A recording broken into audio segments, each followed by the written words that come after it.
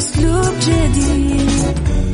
في دوامك أو في بيتك حتلاقي شي يفيدك، وحياتك إيه راح تتغير أكيد. رشاق ويتوكيت أنا قف كل بيت، ما عيشها صح أكيد حتعيشها صح. في السيارة أو في البيت اسمعنا والتوفيق، تبغى الشيء المفيد ما عيشها صح. الآن عيشها صح مع أميرة العباس على ميكس اف ام. ميكس اف ام هي كلها في الميكس.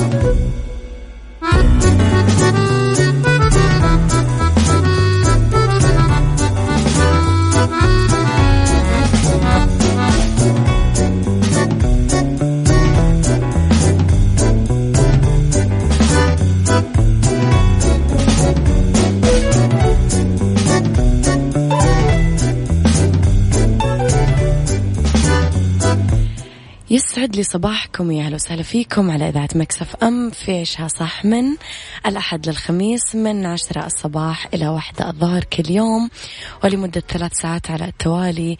دايما أكون فيها معاكم من وراء المايك والكنترول.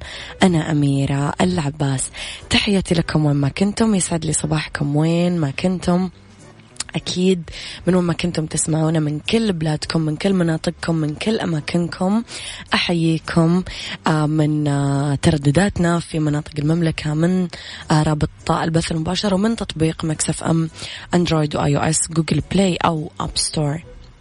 إذن طبعا على رقم الواتساب دايما ميكس اف ام معكم، تسمعكم. ارسلوا لي رسائلكم الحلوة على 0548811700، وعلى @ميكس اف ام راديو، تويتر، سناب شات، انستغرام، وأيضا فيسبوك. ساعتنا الأولى نتناقش فيها أنا وياكم في أخبار طريفة وغريبة من حول العالم، جديد الفن والفنانين، وآخر القرارات التي صدرت. وساعتنا الثانية نتكلم فيها على قضية رأي عام، وساعتنا الثالثة نتكلم فيها على طبعا صحة وجمال وديكور ومطبخ. خليكم على السماع.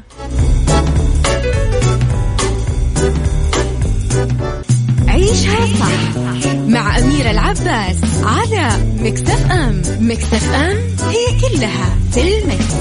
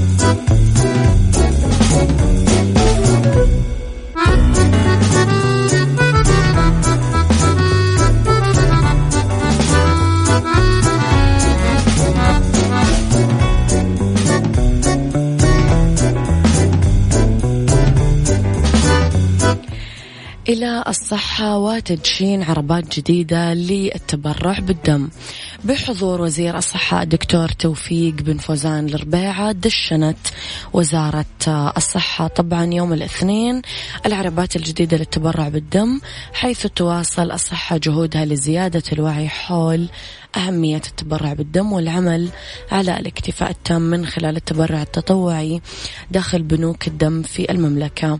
أبانت الصحة أن الهدف من هذه العربات هو تمكين بنوك الدم من الوصول إلى أماكن المتبرعين، سعيا إلى تعزيز ثقافة التبرع بالدم وزيادة عدد المتبرعين بالدم بشكل طوعي ومنتظم. أشارت إلى أنه سيتم تأمين عدد 24 عربة تبرع بالدم بمواصفات عالمية مجهزة بشكل كامل بأحدث الأجهزة اللازمة للتبرع بالدم، وبواقع عربة لكل بنك دم مركزي في المملكة، حيث تم توريد الدفعة الأولى والبالغ عددها 10 عربات وجاري توزيعها على 10 مناطق صحية، وسيتم توريد باقي العربات وعددها 14 عربة خلال الأشهر القادمة بإذن الله، وتوزيعها على 14 بنك دم مركزي تشمل كل المناطق الصحية بالمملكة. وتم طبعا إعداد برامج تشغيلية لهذه العربات لهدف منشود ومأمول بإذن الله تعالى يتم تحقيقه من تأمينها. الجدير بالذكر أنه بنوك الدم يبلغ عددها 221 بنك دم، منها 24 بنك دم مركزي و105 بنوك دم فرعية و83 مركز دم متنقل.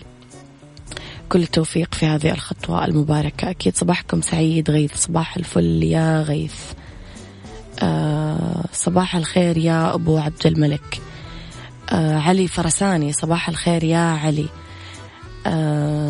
علي المسروحي من اليمن السعيد تحياتي لكم يا أهلا وسهلا.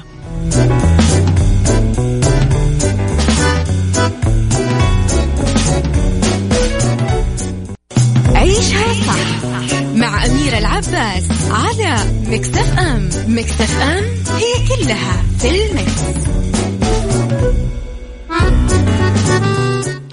تحياتي لكم مرة جديدة. تحياتي لأبو مرام صباح الفل. بليز ما تنسي الأغنية يروح يراجع لك. لمين يا صديقي؟ هي اسمها كذا ولا هذا مقطع منها؟ لأنه أعرف أغنية عراقية هذا مقطع منها. حقت الله يسهل لك إذا تقصدها ولا ما أعرف. أوكي. أمل ونسرين طافش يخطف الأنظار. ظهرت الفنانة السورية نسرين طافش بإطلالة فلسطينية نسرين بإطلالة مميزة عبر حسابها بتطبيق انستغرام، ولفتت أنظار مستخدمين شبكات التواصل الاجتماعي، وأرفقت صورتها بمقولة للمسرحي السوري سعد الله والنوس: إننا محكومون بالأمل، وما يحدث اليوم لا يمكن أن يكون نهاية التاريخ. نسرين طافش التي تقوم حاليا بتصوير مسلسل الوجه الآخر أمام الفنان المصري أكيد ماجد المصري من إخراج سميح النقاش، ومقرر عرضه خارج الموسم الرمضاني. كل التوفيق أكيد.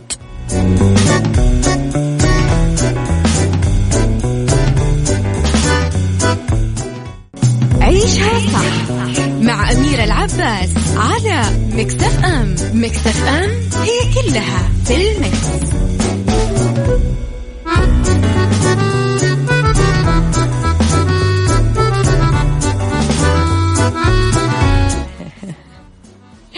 رحلة ملحمية لقطة من تونس وصولا إلى ألمانيا.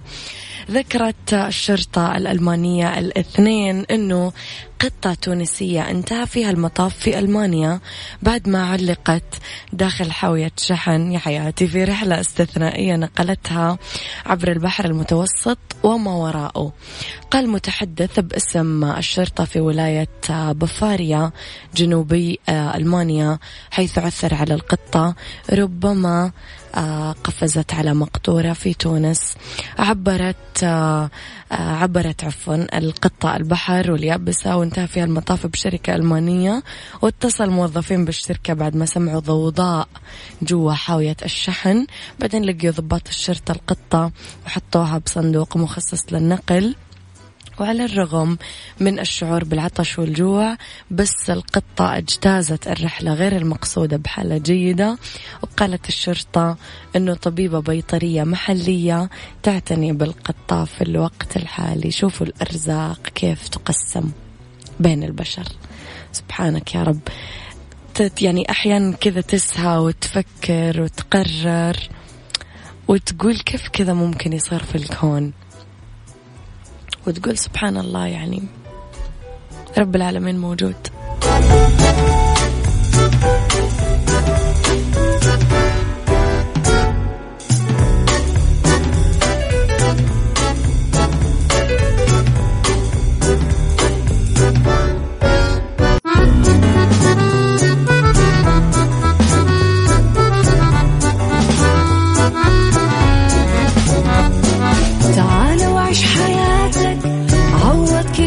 فاتك.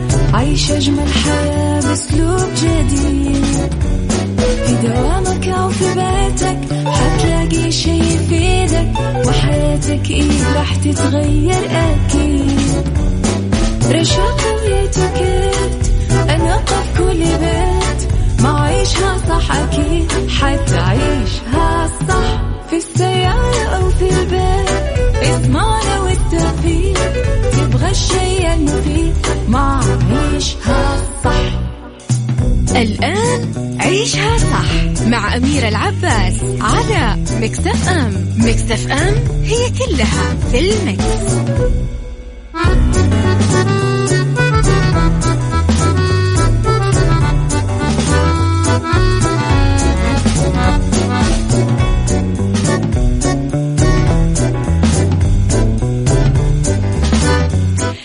يسعد لي صباحكم، يا أهلا وسهلا فيكم على إذاعة مكسف أم. تحياتي لكم وين ما كنتم، من وين ما كنتم تسمعونا. مجددا أصبح عليكم من وراء المايك والكنترول، أنا أميرة العباس. بهالساعة اختلاف الرأي لا يفسد للود قضية، لولا اختلاف الأذواق أكيد لبارة السلع. توضع مواضيعنا يوميا على الطاولة بعيوبها ومزاياها، بسلبياتها وإيجابياتها، بسيئاتها وحسناتها. تكونون أنتم الحكم الأول والأخير بالموضوع. بنهاية الحلقة نحاول أننا نصل لحل العقدة ولمربط الفرس. حلقتي مليئة بالجمال. اسمحوا لي استقبل ضيفتي في الاستوديو الدكتورة هلا الحسين، طبيبة الأمراض الجلدية والتجميل، بكالوريوس الطب البشري من جامعة حلب، ودبلومة أمريكية في التجميل والليزر. طبعا أرحب بضيفتي من عيادات بايولايف كلينكس في برج المرجانة. صباح الخير دكتورة هلا. يا صباح الفل، يسعد صباحك وصباح كل المستمعين. إن شاء الله تكون الساعة لطيفة وخفيفة ونقدم فيها معلومات قيمة للناس اللي عم تسمعنا، وإن شاء الله تكون الحلقة غنية. وشكرا كتير لميكس اف ام على هالاستضافة اللطيفة. نورتينا دكتورة في الاستوديو. دكتورة، موضوعنا اليوم أكيد كل الحالات اللي تمر عليك في العيادة بتسألك تقريبا ذات الأسئلة.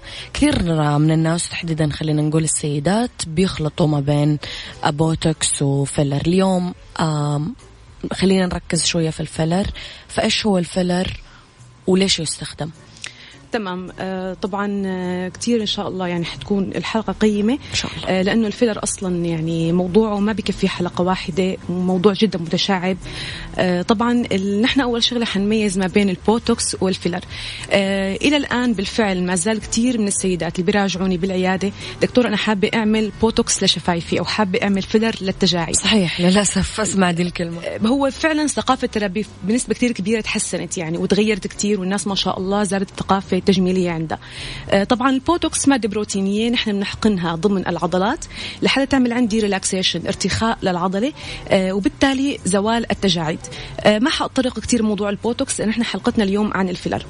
أما بالنسبة للفيلر بمصطلح التجميل الغير جراحي اللي هو مصطلحنا نحن كأطباء جلدية، فهو عبارة عن مادة مالئة بنستخدمها لملء التجاويف، ملء التجاعيد، إعطاء كونتور، إعطاء فوليوم للوجه، بالإضافة لتحسين بروفايل الوجه دون اللجوء للحل الجراحي. طبعا المكون الأساسي لمادة الفيلر هو مادة اسمها الهيالورونيك أسيد.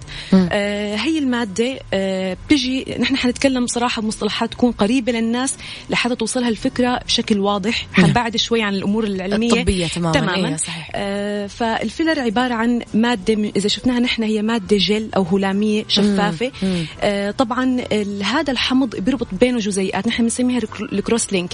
كل ما كان الكروس لينكد أكتر فالفيلر بيكون تقيل، وبالتالي أنا فيني استخدمه لأماكن حتى أعطي فوليوم، حجم، كونتور، تحديد ورسم. إذا كانت الكروس لينك قليلة فهون إحنا حنحصر على فيلر يكون سوفت أكتر، مرن أكتر، رخو أكتر، فيني استخدمه للنضارة، لتعبئة الأماكن الرقيقة مثل منطقة تحت العين. طبعا هذا المصطلح البسيط للفيلر اللي إحنا حاليا عم نستخدمه بالعيادات اللي هو الفيلر المؤقت، وهي المادة الأساسية المكونة له. دكتورة، الآراء الطبية عادة ما يجمعون الأطباء على موضوع واحد أو على رأي واحد. دائما في كل طبيب رأيه. الأماكن اللي نقدر نحقنها بالفيلر يمكن الأشهر عندنا إحنا الشفايف، هي اللي يتفق عليها الجميع. بس طلعت كثير أشياء إنه فيلر في الأنف، فيلر في الدقن، فيلر في زوايا الدقن إلى آخره. إيش الأماكن دكتورة طبيا اللي نقدر نحقنها بالفيلر، وإيش الطريقة المعتمدة للحقن؟ يعني بتفتكري لما طلعت موضة فيلر الأنف ناس قالت هذا كويس، ناس قالت لا، صحيح، وخلافه. تماما. طبعا بالفترة الأخيرة مصطلحات الحقن أو معايير التجميل اختلفت. بالبداية كانت أغلب الناس تلجأ للموضة، يعني أنا أشوف المشهورة أو الممثلة أو المشاهير عاملين مثلا وأعمل زيها بالضبط، سواء كان بالبالي أو ما بالبالي. طبعا مثل ما قلت لك بالآونة الأخيرة نحن صرنا نلجأ لتحسين بروفايل الوجه. يعني أنا تجيني الحالة على العيادة، دكتورة أنا حابة أحسن بروفايل وجهي. طيب الأماكن اللي بحكم فيها الفيلر، احنا لو بدأنا من الجزء العلوي من الوجه عندنا منطقة الصدغ. طبعا منطقة الصدغ هي المنطقة الفاصلة ما بين خط الحاجب وخط الشعر. هي المنطقة عند بعض الناس بيكون فيها خفسة لأنه الوسادة الشحمية شوية صغيرة، فبتلاقي مثلا وجه المريضة مدور وممتلئ، ولكن هي المنطقة فيها انخفاض. فهي المنطقة أنا فيني أعدلها بالفيلر بشكل كتير سهل وبسيط وآمن. عندي منطقة تحت العين، بعض الناس عندها تجويف أو حفرة، صحيح، تحت العين، بيعطيها مظهر أكبر، الجلد بيكون مترهل، فيه خطوط، فيه تجاعيد. طبعا هي الحالة ممكن تكون وراثية، ممكن تكون نتيجة فقدان وزن، ممكن تكون نتيجة تقدم بالعمر. أيضا حقن الفيلر بهي المنطقة كتير حيحسن عندي مظهر الوجه، حتلاقي المرضى وجهها ارتاح، لأنه إجمالا أكثر منطقة بتعكس راحة الوجه والنمط الصحي لحياة الإنسان هو منطقة تحت العين. أيضا من الأماكن اللي بقدر أحكم فيها الفيلر طبعا تعديل جسر الأنف أو منطقة الأنف إجمالا. هذا فيه اختلاف لأنه بالفعل هي منطقة مو سهلة بسبب الأوعية الدموية الموجودة بهي المنطقة، وهي منطقة شوي معقدة، فبعض الأطباء بتلجأ لحقنها والبعض الآخر بتجنبها. أيضا عندي منطقة الشفايف مثل ما قلت هي أكثر منطقة الناس تلجأ لحقنة، ولكن مثل ما قلت لك ثقافات الناس تغيرت، فالبعض بالفعل صار يعمل فقط كونتور للشفايف وتحديد، البعض صار يعمل امتلاء. طبعا في كتير ناس بتلاقي شفايفها ممتلئة ولكن في عندها خطوط ضمن الشفة، فكمان لما بنحقن نحن فيلر بتركيز متوسط فيها بيعطيها مظهر كتير فريش وكتير جميل. أيضا من أماكن حقن الفيلر عندنا تعديل تراجع الفك السفلي. في كتير من الناس عندهم تراجع بالفك السفلي، بنحقن نحن منطقة الذقن فبتعطي تناسق كتير جميل للملامح. بالإضافة طبعا للتكساس اللي هو تعريض الفك، نحن هون الموضوع هو مختلف عليه، لأنه في ناس بالفعل ما بتكون محتاجة، بدها تلجأ له كموضة، ولكن في بعض بالفعل إنه بيكون عندهم زاوية الفك منطمرة أو غير واضحة، فنحن بهي الحالات ممكن نرسم الوجه ونعمل التكساس لهي الحالات، بالإضافة طبعا لفيلر الوجنات وكونتور الوجه. طبعا كمان احنا ممكن نلجأ لحقن الفيلر بخطوط الرقبة، بتعطي مظهر شبابي جميل جدا. ايضا حقن الفيلر بالايدي كمان حتى يحسن مظهر اليد، يشد التجاعيد، وايضا الاوعية الدموية البارزة بتكون باليد بتعطي عمر اكبر، فالفيلر بهي المنطقة بحسنها. طبعا في فيلر تاني بيلجأوا له اطباء البلاستيك سيرجري، جراحين التجميل بالبدي، طبعا هذا يعني ما حيكون موضوعنا لانه ما اختصاصي، نتكلم عن الوجه تحديدا. تمام. طيب دكتورة، حضرتك ذكرتي انه المكون الرئيسي للفيلر الهيلورونيك أسيد. تماما. لما يذوب مثلا واحدة عملت فيلر في شفايفها، لما تذوب بعد فترة انتهاء الفيلر أو مدة انتهاء الفيلر ترجع الشفايف لحجمها الطبيعي. ليش لما انفتح موضوع الأنف قالوا لك الأنف يكبر لما يذوب الفيلر فيه؟ فهل منطقي كلام الاختلاف اللي صار هنا؟ واسمحي لي إني واقفة هنا شوية لأنه الناس بتسألني في الواتساب. تمام. هلا أول شغلة بالنسبة لموضوع الفيلر، أنا الشغلة الأولى اللي بدي انتبه عليها لما أحكم فيلر إني اختار المادة النظيفة. أوكي. طبعا السوق صار مليان أنواع، ولكن رخيص وغالي. تماما. لكن النوع يلي بيكون نظيف اسمه سابقه، وأنا ما حأذكر أسماء. تمام. نوع الفيلر اللي بدي أحقنه كتير مهم. بلاش أسماء، بس الدولة يا دكتورة من فين هو عشان هلا شوفي، نحن أغلب الفيلر موجود معانا هو صراحة الفيلر الأوروبي. أوكي. ألمانيا، فرنسا، في عنا أمريكا طبعا، السويد، هي أكثر أنواع الفيلر نحن بنستخدمها بالعيادات. طبعا كلها FDA أبروف، يلي هي مرخصة من هيئة الغذاء والدواء. نعم. ليش مرخصة من هيئة الغذاء والدواء؟ لأنه نحن مصرح لنا إنه نحقنها بجسم الإنسان. ليه؟ لأنه نحن الفيلر قبل ما نحقنه أو نشتغل فيه لازم يكون معمول عليه ملامح ملايين الدراسات ومجرب عليه تجارب سريرية كتير. فأنا قبل ما أحقنه لازم يكون مرخص. طبعا هون بالسعودية أيضا في عنا ترخيص الهيئة الغذاء والدواء السعودية، يعني هذا ترخيص تاني. فلذلك نوع الفيلر اللي بدي أحقنه أنا كتير حيلعب دور مهم بأمان المادة اللي حأستعمله، وبالتالي السايد إفكت حيصير بعد الحقن. الشيء الثاني طبعا المادة المكونة للفيلر هي مادة جدا طبيعية موجودة أصلا بالنسج عنا كبني آدم. نحن مرض الهيرونيك أسيد موجودة عنا بالجسم، وهي بتعطينا السوفت وبتعطينا المرونة بالجسم. تمام. فأنا الفيلر لما حيدوب هو حيتكون يتحول لسائل، حيتم امتصاصه عن طريق الأوعية الدموية، ولما حيدوب هو حيدوب بشكل تدريجي. لذلك الناس اللي عم تشتكي من الموضوع إنه أنا عم بعمل فيلر بالأنف وحسيت أنفي كبير، ممكن هالكلام وارد. ممكن وارد. يحصل. نعم. أوكي. ليش؟ لأنه أحيانا بكون ما استعملت تركيز مناسب، ممكن الفيلر يتحرك من مكانه. الشيء الثاني واللي هو أهم إنه ممكن يرجع لشكله الطبيعي. طبعا أنا مثل ما قلت لما بكون مختارة نوع فيلر ممتاز بإذن الله ما حيكون في مضاعفات، وبتلاقي أي منطقة حقناها حترجع لشكل الطبيعي. وأنا بدي أنوه هون على نقطة إنه كتير مرضى بيشتكوا من شغلتين، إنه دكتورة أنا لو عملت بوتوكس أو عملت فيلر وعملت مثلا السنة الجاية مثلا ما تسنى لي أعمل بسبب إني مسافرة أو وضع مادي أو مثلا ما حبيت، فهل حيكون المنطقة أسوأ؟ طبعا الجواب بالتأكيد لا. لسببين. الفيلر لما بيكون موجود فهو نفسه حيحفز تكوين كولاجين، فالمنطقة اللي حقناها حتصير أفضل مما كانت عليه. البوتوكس أيضا لما أنا حكون حاقنته حيكون تجنبت أنا فترة زمنية امنع فيها ظهور التجاعيد، وبالتالي رح حافظ على سن معين حصلت عليه بحقن البوتوكس. فهذا المصطلح كمان بتمنى يتغير عند الناس، لأنه فعلا البوتوكس والفيلر زوال ما بيعمل أي ترهل بالجلد. أنا وياك رح نطلع بريك صغير ونرجع نكمل حوارنا مرة أخرى. اللي حابب يطرح أي سؤال على دكتورة هلا يكتب لنا إياه على الواتساب على 0548811700.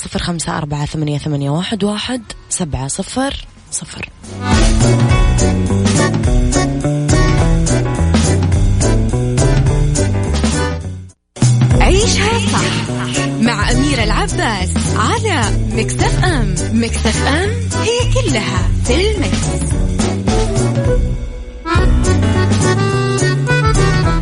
وتحياتي لكم مستمعينا مرة جديدة، أرحب فيكم مرة جديدة. أرحب مجددا بضيفتي في الاستوديو دكتورة هلا الحسين.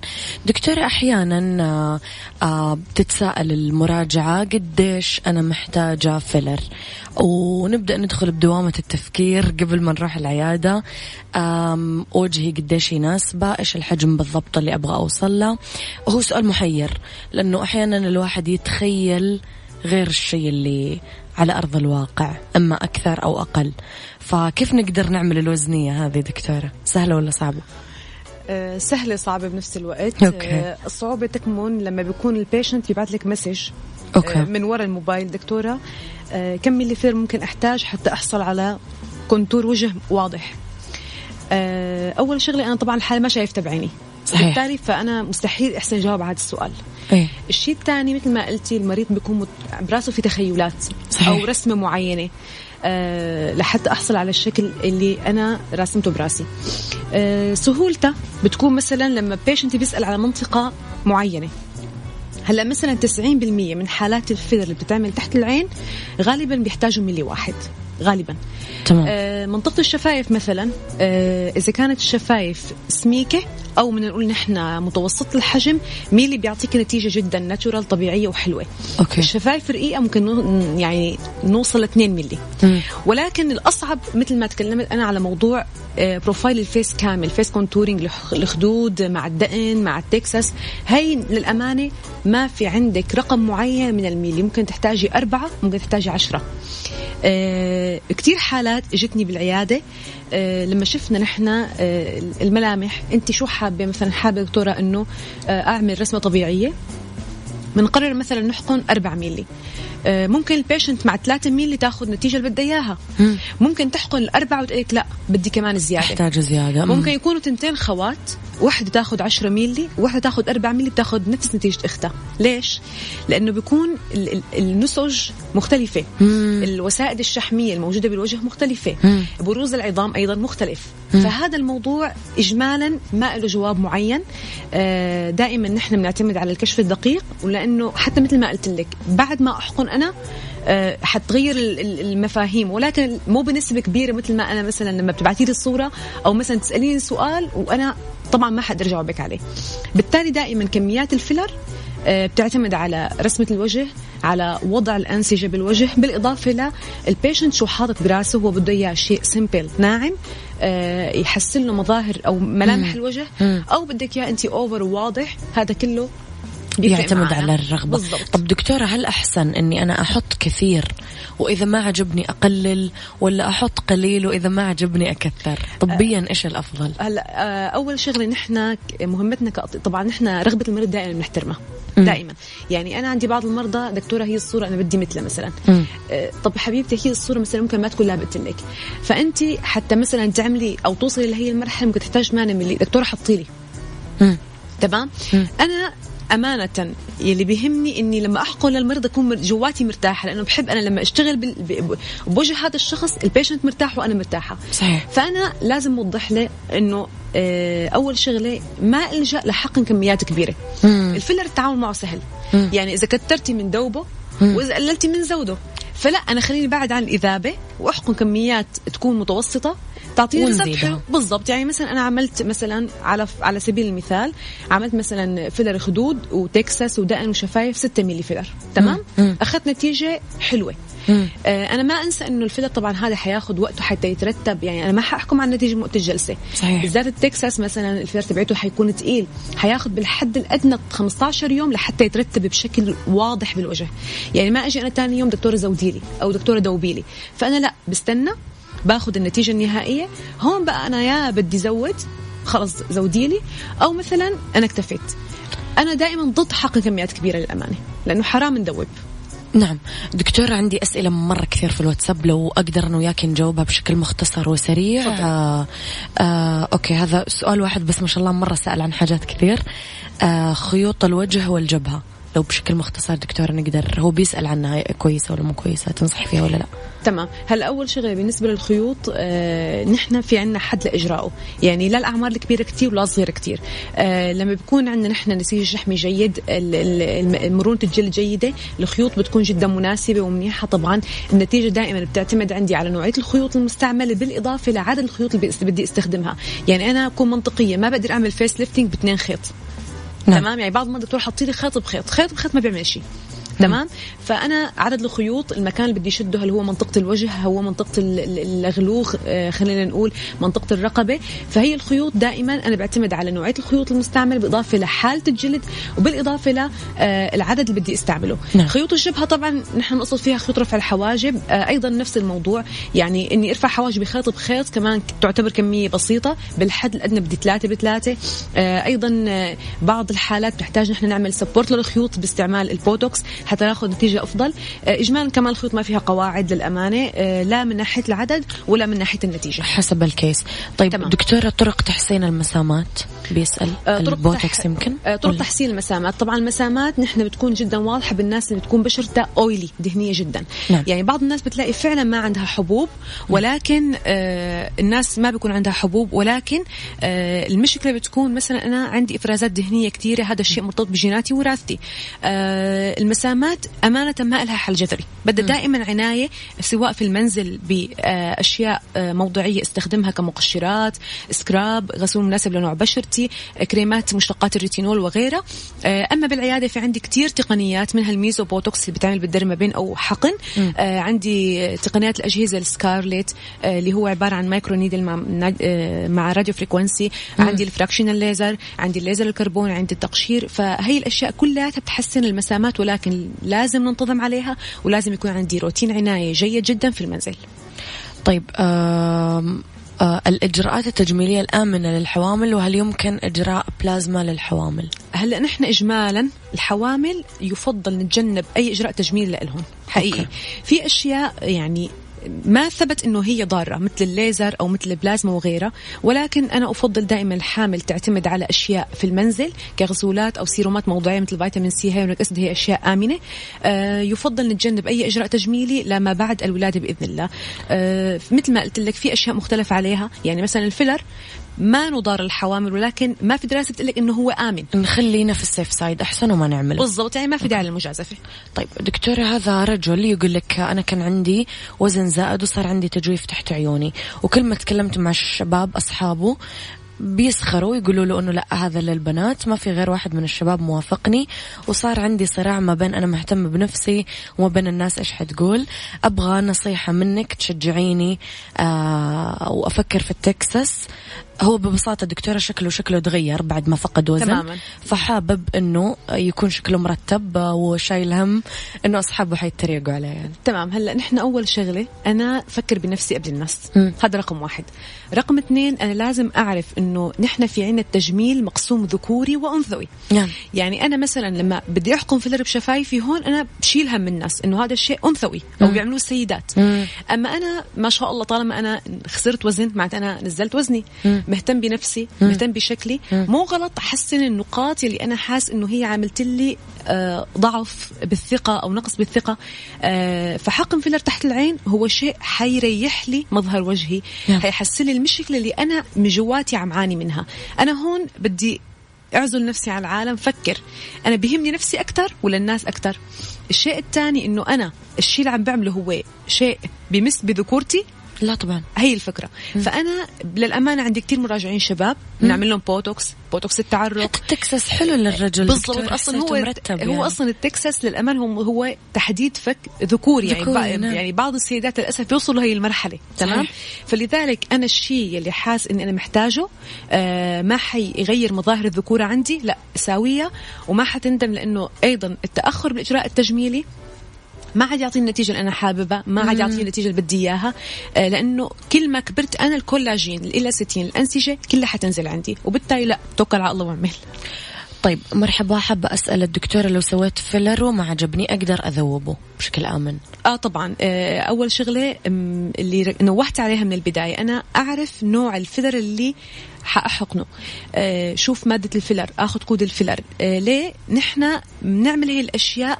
لحتى لا سمح الله صار أي مضاعفات أعرف أتعامل مع الفيلر، لأنه الفيلر المجهول بكل أمانة ما في أي طبيب حيمد إيده عليه حقيقي. فلذلك إذابة الفيلر المعروف والآمن موضوع كتير سهل وبسيط.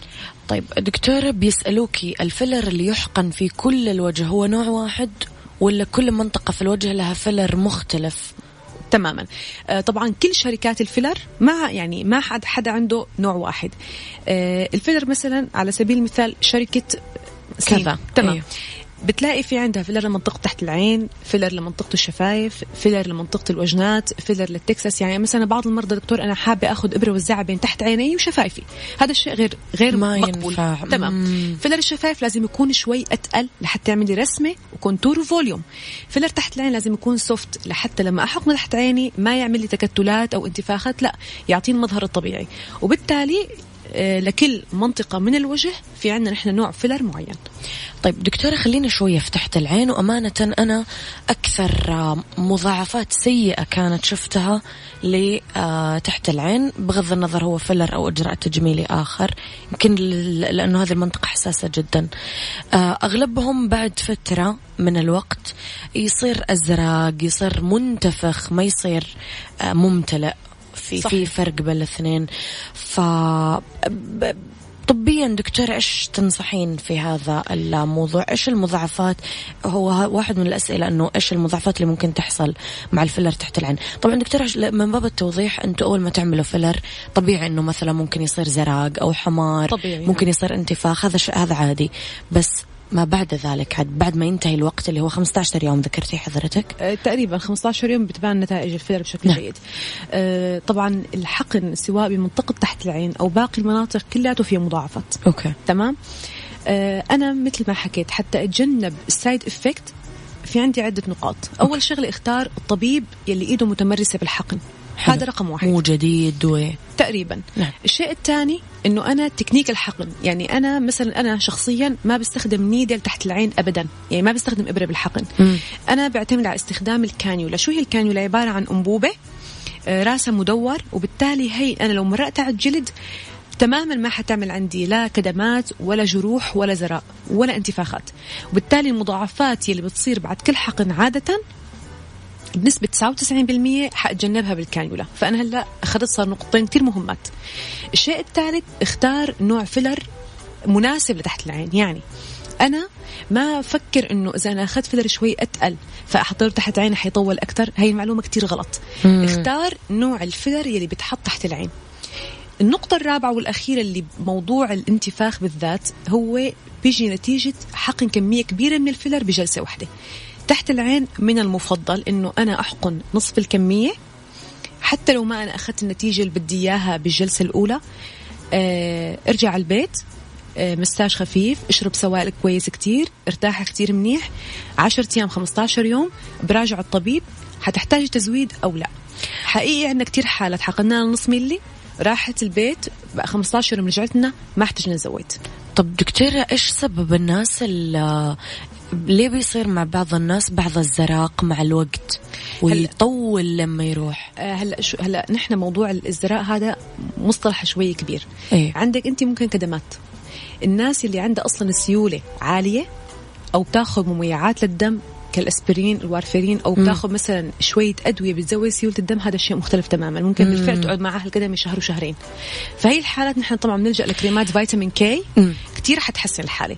في أنواع التانية اللي مثلا ممكن تكون الأوعية الدموية صارت سطحية أكتر، هذه بيعتمد على الطبقة اللي نحقن فيها الفيلر. تمام. وبالتالي مثل ما قلت أنا اليد الماهرة بالحقن تفرق معنا بإذن الله.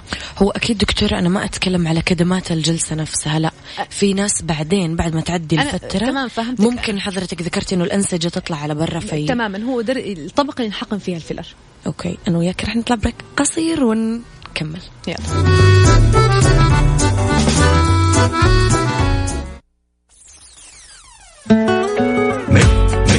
ميكس اف ام. أنت تستمع إلى ميكس اف ام. It's all in the mix. عيشها صح مع أميرة العباس على ميكس اف ام. ميكس اف ام هي كلها في الميكس.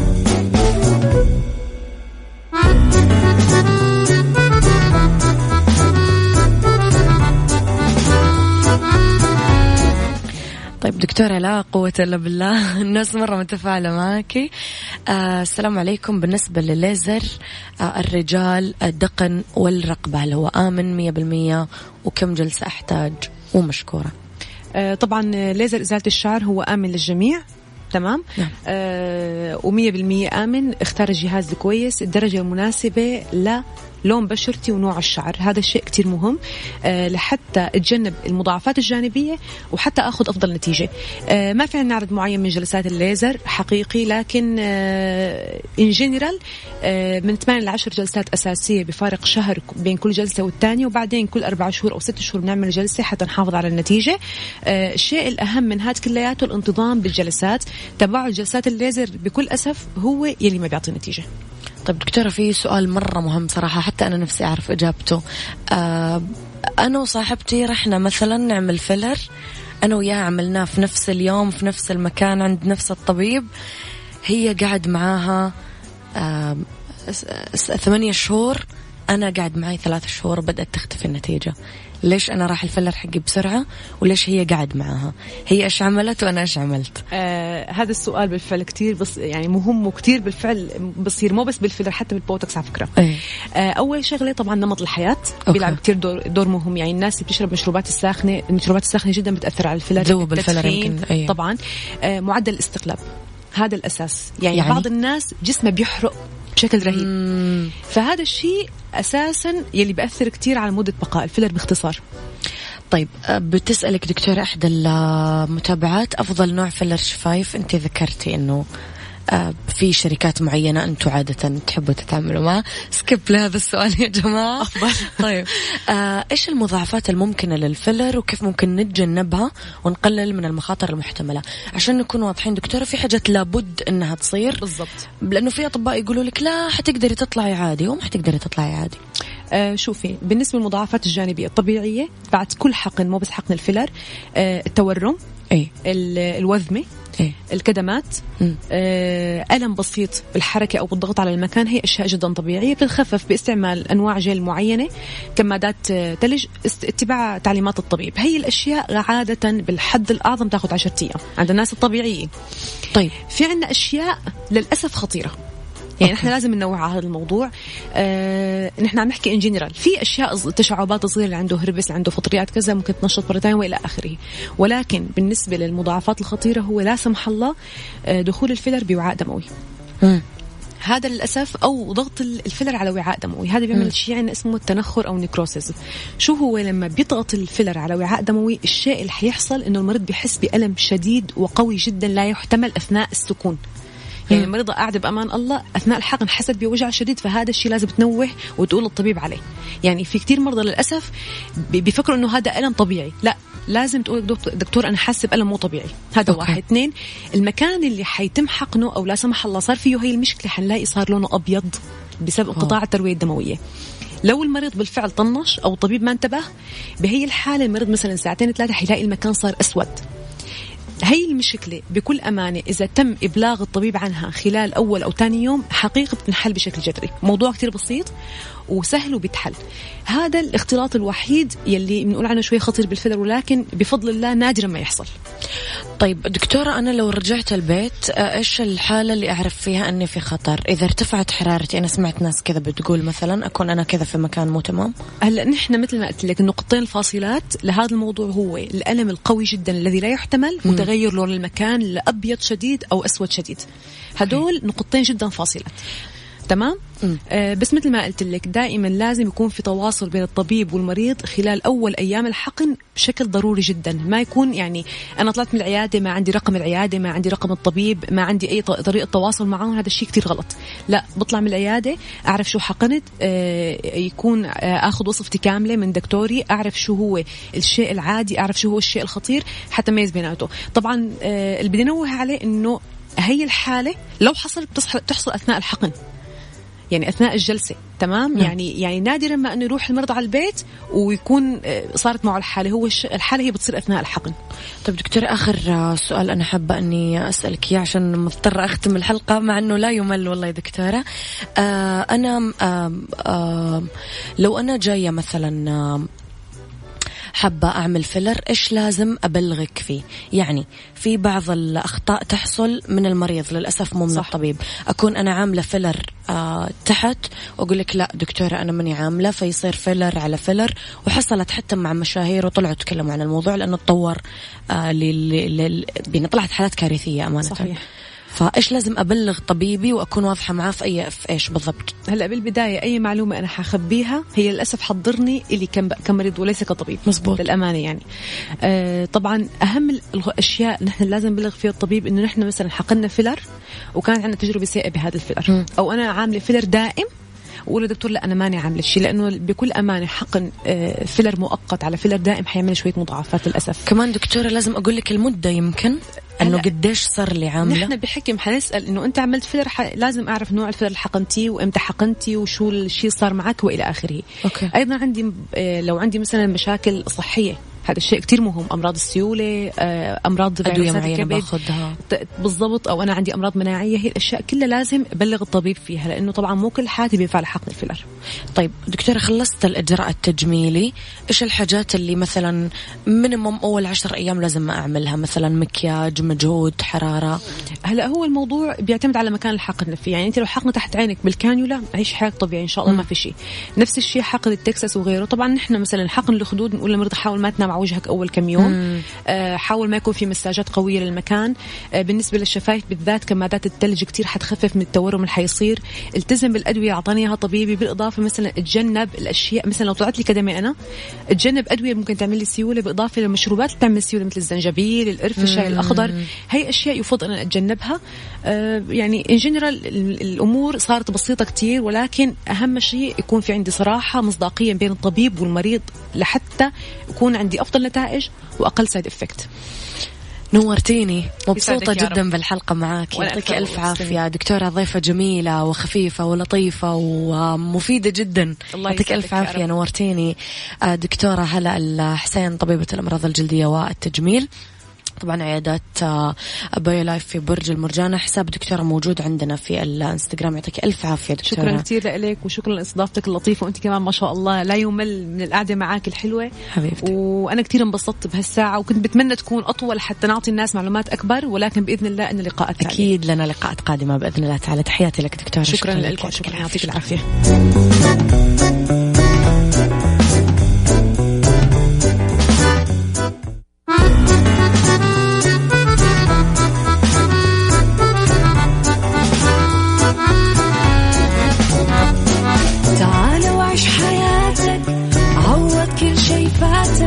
عيش أجمل حياة بأسلوب جديد، في دوامك أو في بيتك حتلاقي شي يفيدك، وحياتك إيه راح تتغير أكيد. رشاق ويتوكيت أنا قف كل بيت، ما عيشها صح أكيد حتعيشها صح، في السيارة أو في البيت اسمعنا والتوفيق، تبغى الشي المفيد ما عيشها صح. الآن عيشها صح مع أميرة العباس على ميكس اف ام. ميكس اف ام هي كلها في الميكس.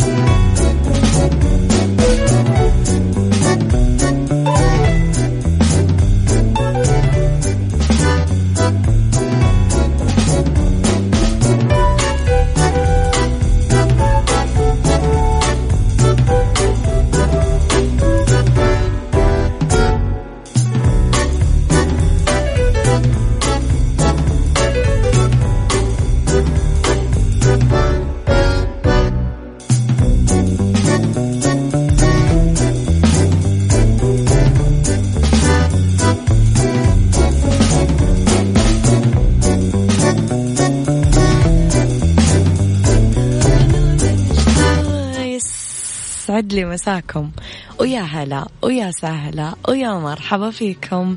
ولساعات المساء آخر ساعات برنامج عيشها صح، راح فيكم مجددا من وراء المايك والكنترول. أنا أميرة العباس، تحياتي لكم وين ما كنتم.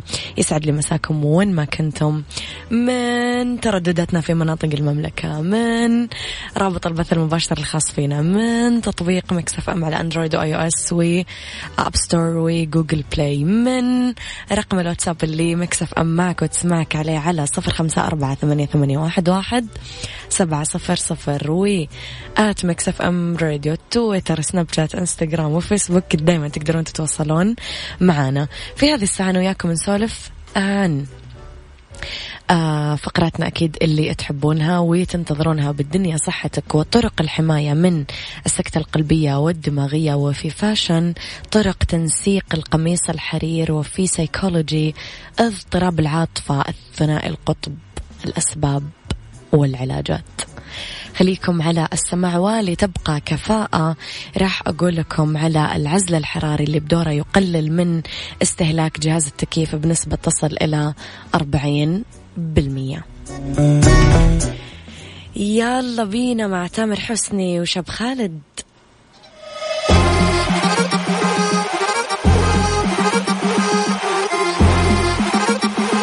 يعني لما تجتمع الجزائر ومصر ايش تتوقعون يصير؟ يطلع هذا الريمكس البطل. بالدنيا صحتك مع أمير العباس في عيشها صح على ميكس اف ام. ميكس اف ام it's all in the mix.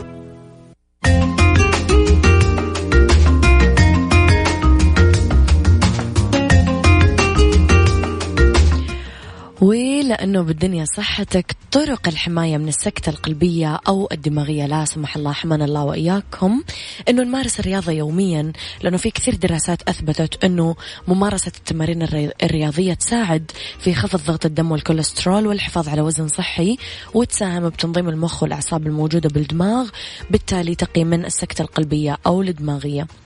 توقف عن التدخين. التدخين من الأسباب الرئيسية في حدوث تصلب الشرايين التاجية وتضييقها، وبالتالي التعرض للنوبة القلبية والجلطات الدماغية. المدخنين هم الأكثر عرضة عن غيرهم للإصابة بالنوبة القلبية والسكتة الدماغية. تخفيض مستوى الكوليسترول في الدم يتم ذلك أكيد عن طريق اتباع نظام غذائي صحي وممارسة التمارين الرياضية، لأنه تراكم المواد الدهنية بالشرايين يسبب نوبة قلبية، وتخفيض الكوليسترول يقلل خطر الإصابة بالسكتة الدماغية. علاج مرض السكري. احتمال الإصابة بأمراض القلب والأوعية الدموية عند مرضى السكري أعلى منه لدى عامة الناس ب2 إلى 4 أضعاف. يعد كمان داء السكري من عوامل الخطر الطبية للإصابة بالسكتة أو الجلطة الدماغية، وتزداد مع تقدم السن، لذا لابد من علاجه بطرق صحيحة لتفادي التعرض لسكتة قلبية أو دماغية. علاج ارتفاع ضغط الدم. المصابين بارتفاع ضغط الدم هم الأكثر عرضة للإصابة بالسكتة القلبية أو الدماغية، لأنه ضغط الدم المرتفع يسبب زيادة الضغط على الشرايين، بالتالي يؤدي أكيد لحدوث جلطات أو نزيف بالمخ. ويتم علاج ارتفاع ضغط الدم عن طريق الأدوية والنظام الغذائي السليم واتباع نصائح الطبيب. أخيرا خفض مستوى التوتر. وجد بعض العلماء علاقة مباشرة بين احتمالات الإصابة بمرض القلب التاجي والتوتر، لذا فإنه تحسين الحالة الصحية والنفسية للمريض من الأمور المهمة لتجنب الإصابة بالسكتة الدماغية بخفض مستويات التوتر والقلق.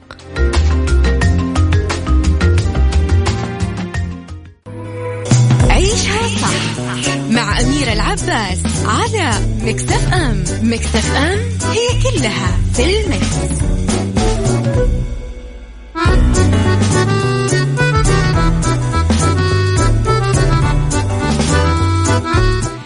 في فاشن طرق تنسيق القميص الحرير، انه يتنسق قميص حرير بأزارير مع بنطلون جينز. اذا كنا ندور على طلة مميزة تناسب وقت المساء ممكن نعتمد هالطلة. نلبس قميص حرير وشيفون مطبع بنقشة هادية بالأزهار برقبة عالية وأزارير. ممكن ننسق هالقميص مع بنطلون جينز أزرق، حزام على الخصر. نعتمد تسريحة شعر نازل على وراء، وممكن نازل على وجهنا أحد الأجناب بالغرة. نسق القميص الحرير مع تنورة لإطلالة رسمية أنيقة. ممكن نعتمد هالطلة قميص حرير فيونكة على الرقبة، أكمام واسعة طويلة، يتنسق مع تنورة ماكسي توصل للركبة. ممكن ننسق كمان هيلز عالي وشنطة صغيرة. ممكن نعتمد تسريحة شعر كمان من سدلة على وراء وعلى أحد جوانب الوجه. آخر شيء ممكن ننسق القميص الحرير اللي فيه نقشات مع تنورة. إذا كنا حابين نطلع بإطلالة مميزة وراقية ممكن نعتمد هالطلة ونلبس قميص حرير مطبع بنقشات متعددة وبأكمام طويلة، ونسقة مع تنورة ماكسي توصل للركبة. مع هالطلة ممكن نعتمد تسريحة شعر مرفوعة على شكل كعكة عادية، ونترك خصلات جانبية، وننسق شنطة وحذاء كعب عالي. 3 طلات بسيطة وموجودة بنفس القميص كمان ممكن. اي والله مرضى عليه ولا أساويه ببشر، واللي يلوم القلب فيه ما ظنتي عنده نظر. رباه يا رب الوجود، حبها مقيدني قيود، احميه من عين الحسود، لا مر اسمع أو عبر. سايكولوجي مع أمير العباس في عيشها صح على ميكس اف ام. ميكس اف ام it's all in the mix.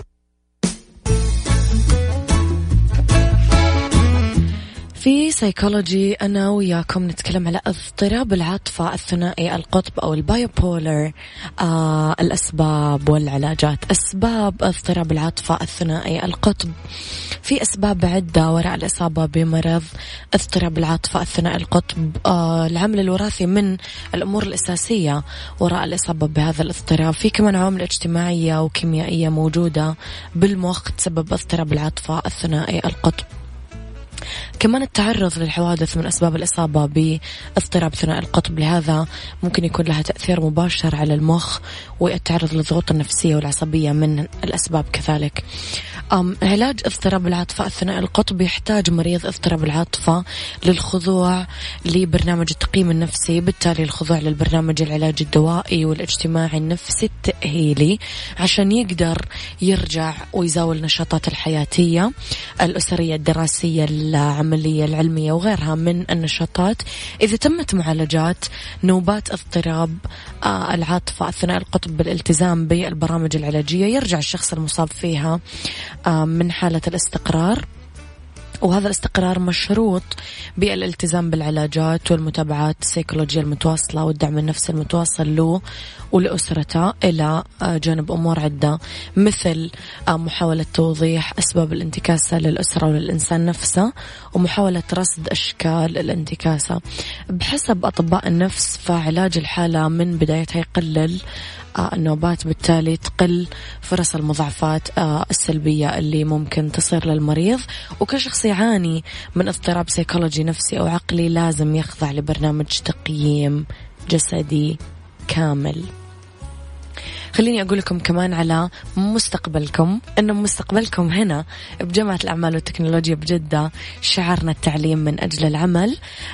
تقدم الآن للحصول على قبول فوري بجامعة الأعمال والتكنولوجيا لمرحلتي البكالوريوس والماستر. برامج البكالوريوس تشمل كليات الهندسة، إدارة الأعمال، الإعلان، القانون.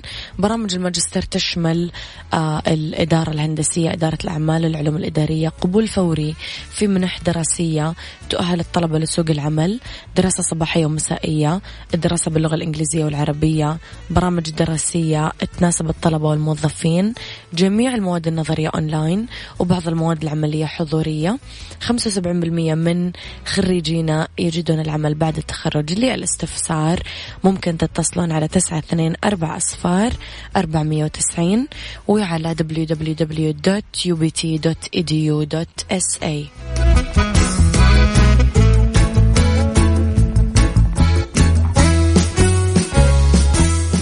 هذا كان وقتي معاكم، كونوا بخير واسمعوا عيشها صح من الأحد للخميس من 10 الصباح ل1 الظهر. كنت معاكم من وراء المايك والكنترول أميرة العباس.